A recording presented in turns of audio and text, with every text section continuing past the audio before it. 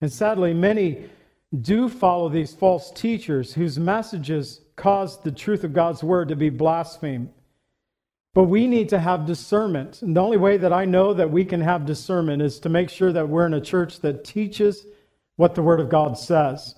But also as individuals, that we are studying the word of God for ourselves, that we are learning the word of God, that we can discern between truth and false. You're looking too far for that need you have inside. You're on a big merry-go-round and it's taking you for a ride. You've got to let go and let God.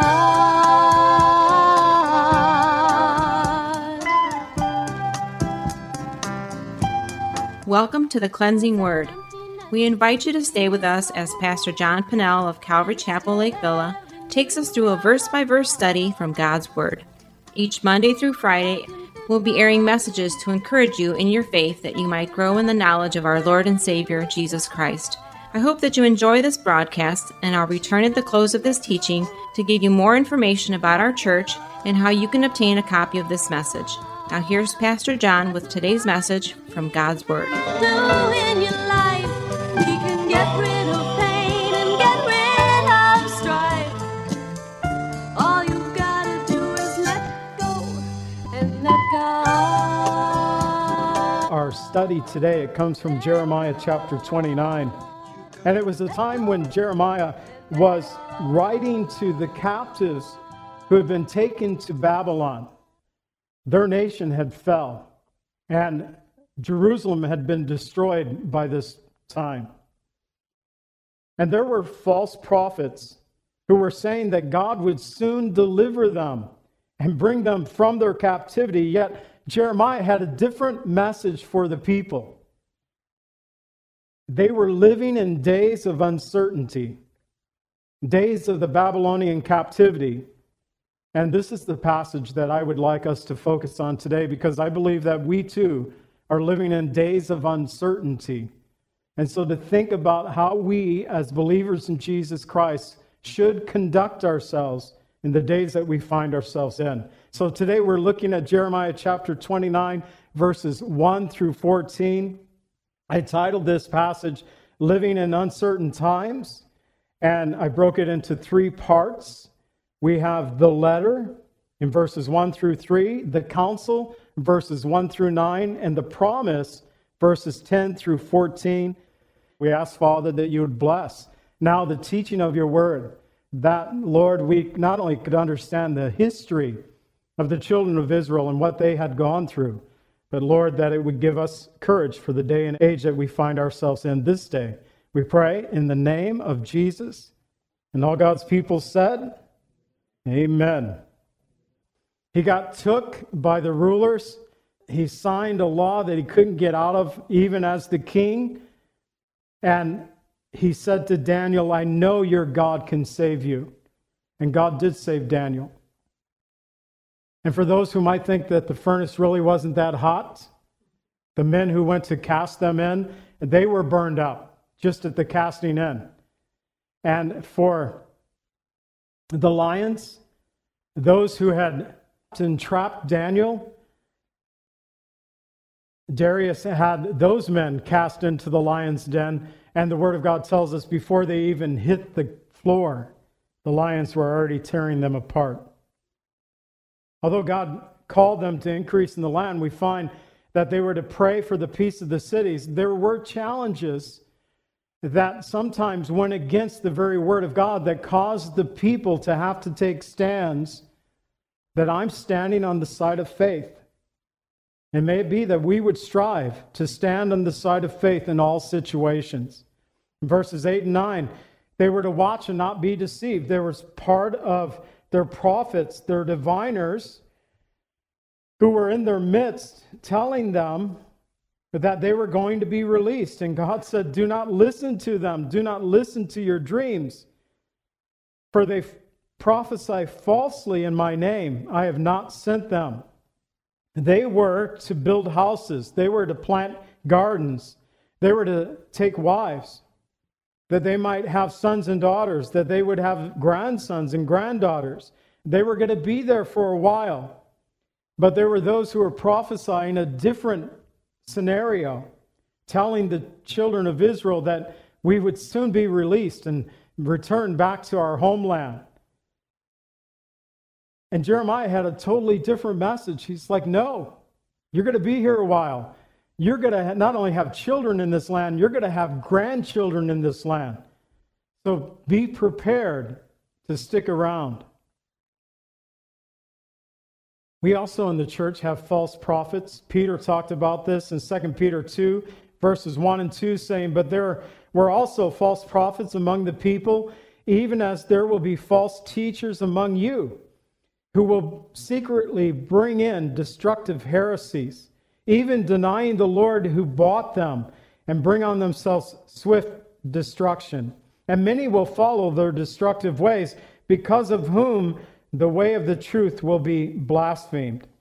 So even if a false prophet, a prophetess, could produce signs to validate their message, if the message contradicts the very word of God, it's not to be followed.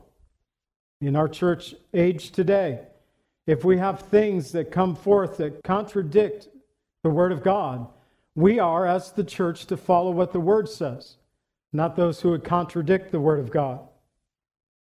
Within our churches today, we have churches who have presented false teachers. They have a watering down of the message of the word of God. And people follow them greatly because they like the twisting of Scripture. They like the watered down gospel that is soft towards sin. And sadly, many do follow these false teachers whose messages cause the truth of God's word to be blasphemed. But we need to have discernment. And the only way that I know that we can have discernment is to make sure that we're in a church that teaches what the word of God says. But also as individuals, that we are studying the word of God for ourselves, that we are learning the word of God, that we can discern between truth and false. Galatians 1, verses 7 through 9 tells us, but there are some who trouble you, want to pervert the gospel of Christ. But even if we or an angel from heaven preach any other gospel to you than what we have preached to you, let him be accursed. As we have said before, so now I say again, if anyone preaches any other gospel to you than what we have received, let him be accursed. Another gospel saying that there are many roads that lead to heaven, teaching that all religions kind of make their way to eternal life in heaven, that Jesus is not the only way. These are all other gospels. And the Word of God said, let them be accursed. So we need to make sure that we have the truth of God's Word in our hearts. And by holding true to our faith and God's Word, we can find increase in our lives while praying for the peace of our cities and discerning between the false and the truth. You know, this whole message grew up in my mind, formulated this week from two things, or maybe three. We are living in days of uncertainty, number one. Number two, news is talking about the recession, and they're equating it to 40 years ago. 40 years ago, Lily and I were just starting out as husband and wife. So we lived through a very difficult time where I was out of work for a long period of time during that time. There were difficult days, but the Lord, here we are as husband and wife 43 years later. We have not only survived those hard days 40 years ago, but during that time, the Lord taught us a few lessons. He actually put calls upon our lives and had us taking steps of faith that would challenge us and stretch us and cause us to grow. We have increased.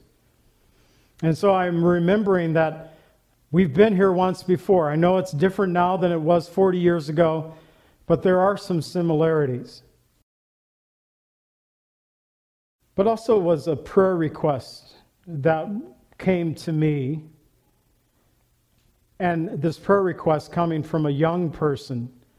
And I just felt for that person.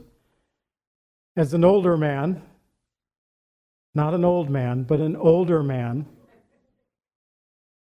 I have a great concern for the next generation of believers and the things that they might face. Perhaps that we would face even as well. And so I want this message to be an encouragement. And Jeremiah tells his people that by holding true to faith, to God's word, that you will find increase in your life, that we should pray for the peace of our cities, that we should learn to discern between the false and truth. And then you have this beautiful verses, the end of it, the promise, verses 10 through 14. These are just wonderful verses that we find out here in Jeremiah 29 as we close out this passage today. I'm not reading the whole letter, but I'm just kind of holding back in these next few verses. In verse 10, he reminds them that they're going to be there for a while, 70 years, in fact. For thus says the Lord, after 70 years are complete at Babylon, I will visit you and perform my good word toward you and cause you to return to this place.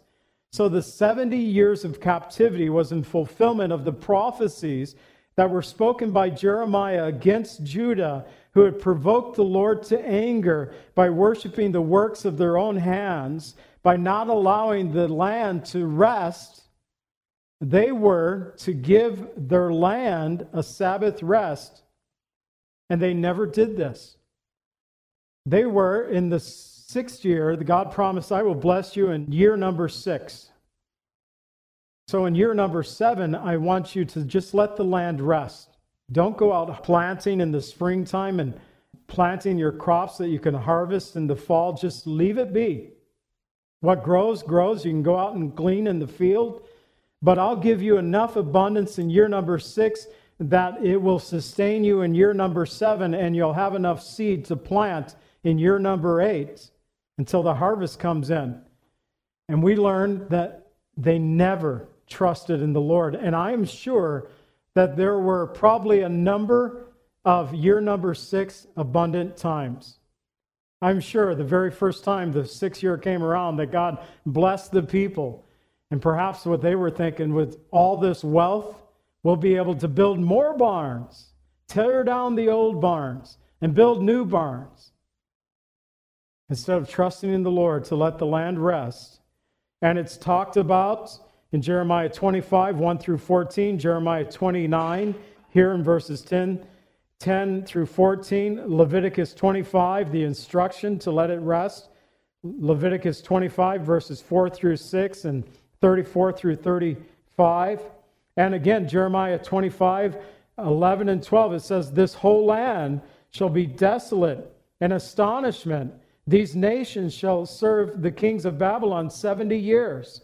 Then it will come to pass, when the 70 years are complete, that I will punish the king of Babylon and that nation in the land of the Chaldeans for their iniquity, says the Lord, and I will make it a perpetual desolation. So God said through the prophet Jeremiah, you're going to be here a while. You're going to be here for 70 years. At the end of the 70 years, I'll punish the king of Babylon. I'll punish the Chaldeans. And I'll make their land a permanent desolation.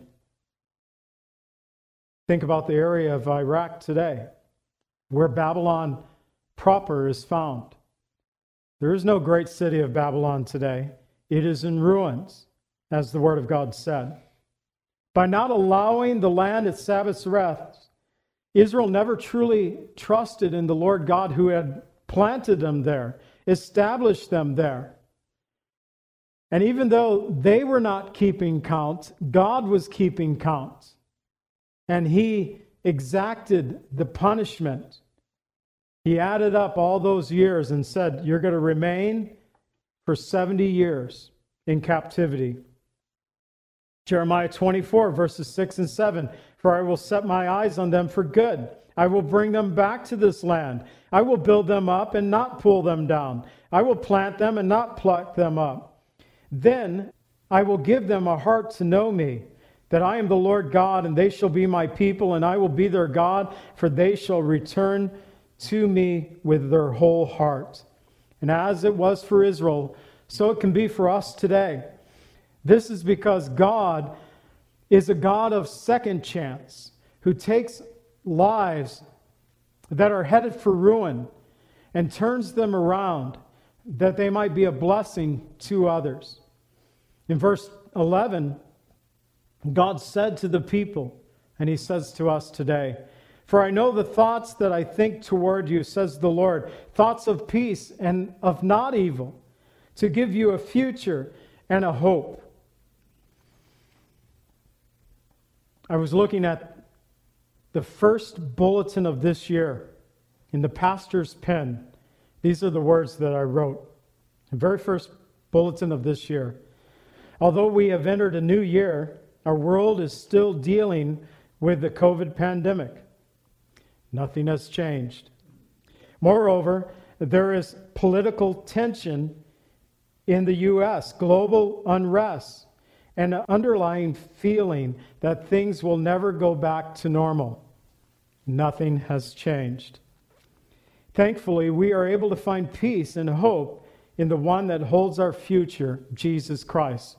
The Lord God says, "I know the thoughts that I think toward you, thoughts of peace and of not evil, to give you a future and a hope." And God knows those thoughts, thoughts of peace and not evil, thoughts of a future to give us a hope.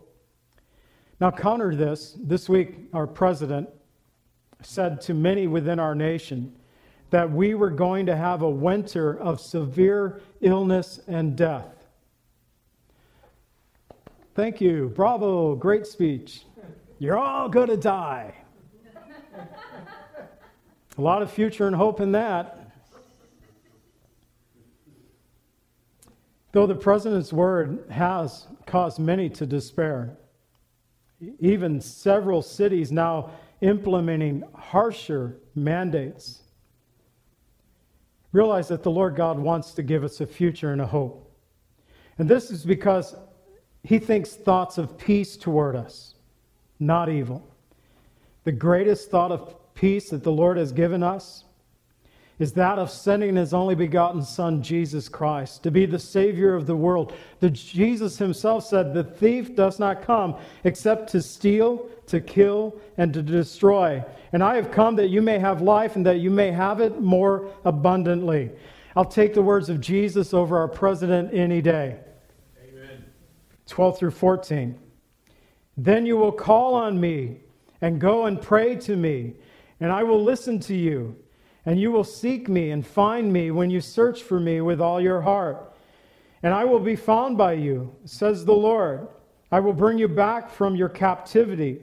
I will gather you from all nations and the places where I have driven you, says the Lord. I will bring peace to you in the place from which I have caused you to be carried away captive." And in those wonderful verses as we close out today, God tells the future generation in Israel, he was actually telling, remember, he said, build houses, plant gardens, get married, have children, marry off your children that they can have children. And so here the Lord is actually talking to the grandchildren 70 years later, saying that they would be freed from the Babylonian captivity. And when their freedom came, God assured them that they would call upon him, they would pray to God. And we have some wonderful examples of this from that generation that survived the captivity. We have those prayers written to us in Scripture. Wonderful promise of God saying that though I scattered you, I will bring you back. And we find that men like Daniel and Ezra and Nehemiah and many others, they learned to call, to pray, to seek, to search for God's will.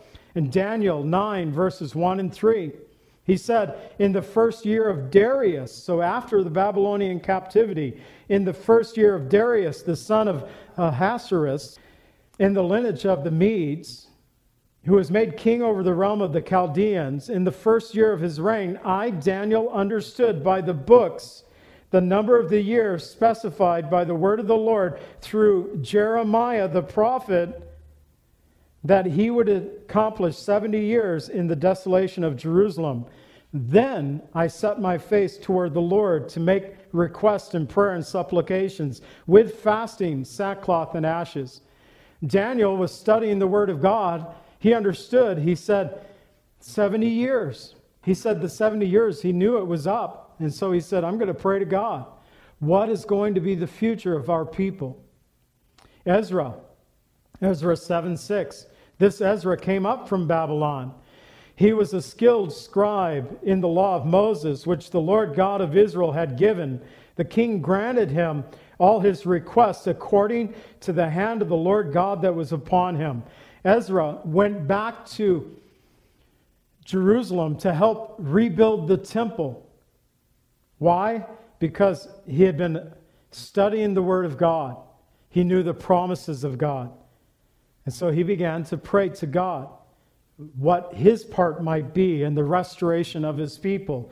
Nehemiah, chapter 1, verse 4. So it was when he heard these words, I sat down and wept. I mourned for many days. I was fasting and praying before the God of heaven. Nehemiah 2, verses 4 and 5. Then the king said to me, what do you request? So I prayed to the God of heaven, and I said to the king, if it pleases the king, if your servant has found favor in your sight, I ask that you would send me to Judah, to the city of my father's tombs, that I may rebuild it. Nehemiah had heard that the walls of Jerusalem had remained burned and destroyed, and he had it in his heart to go rebuild the city.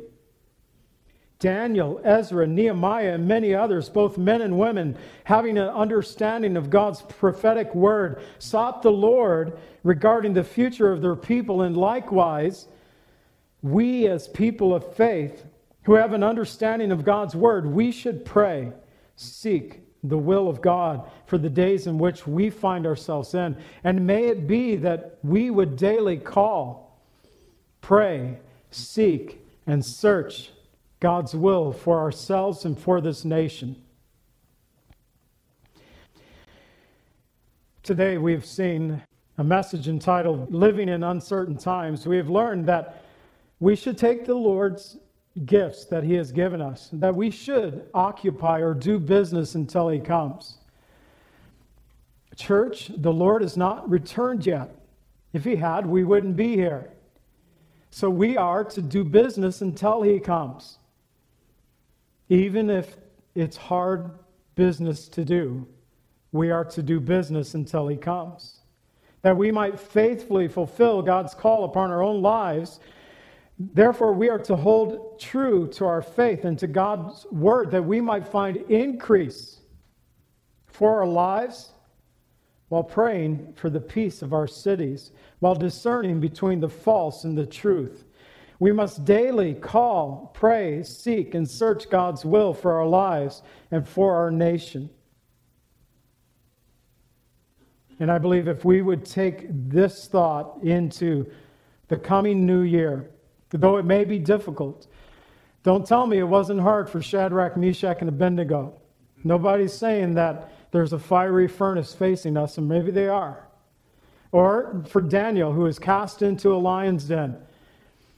They lived in tough days, but they were called by this letter by Jeremiah to establish themselves where the Lord had planted them, to build houses, to plant gardens, to get married, to have children, to have grandchildren, that they would increase and not decrease.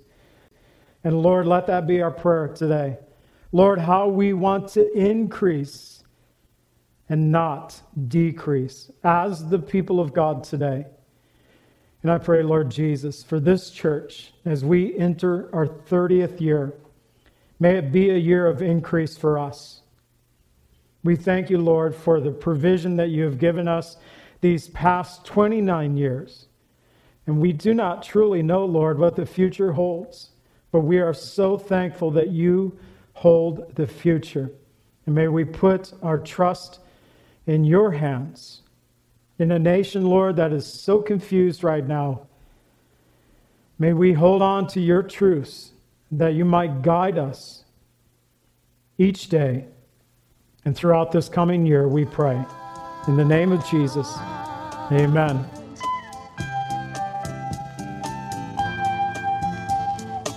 Calvary Chapel is a fellowship of believers in the Lordship of Jesus Christ. Our greatest desire is to know Christ and to be conformed into His image by the power of His Holy Spirit. If you would like more information about Calvary Chapel, or if you would like a copy of today's message, please contact us at 847-265-0646. That's 847-265-0646. Thank you so much for joining us today, and may the Lord richly bless you as you worship Him today.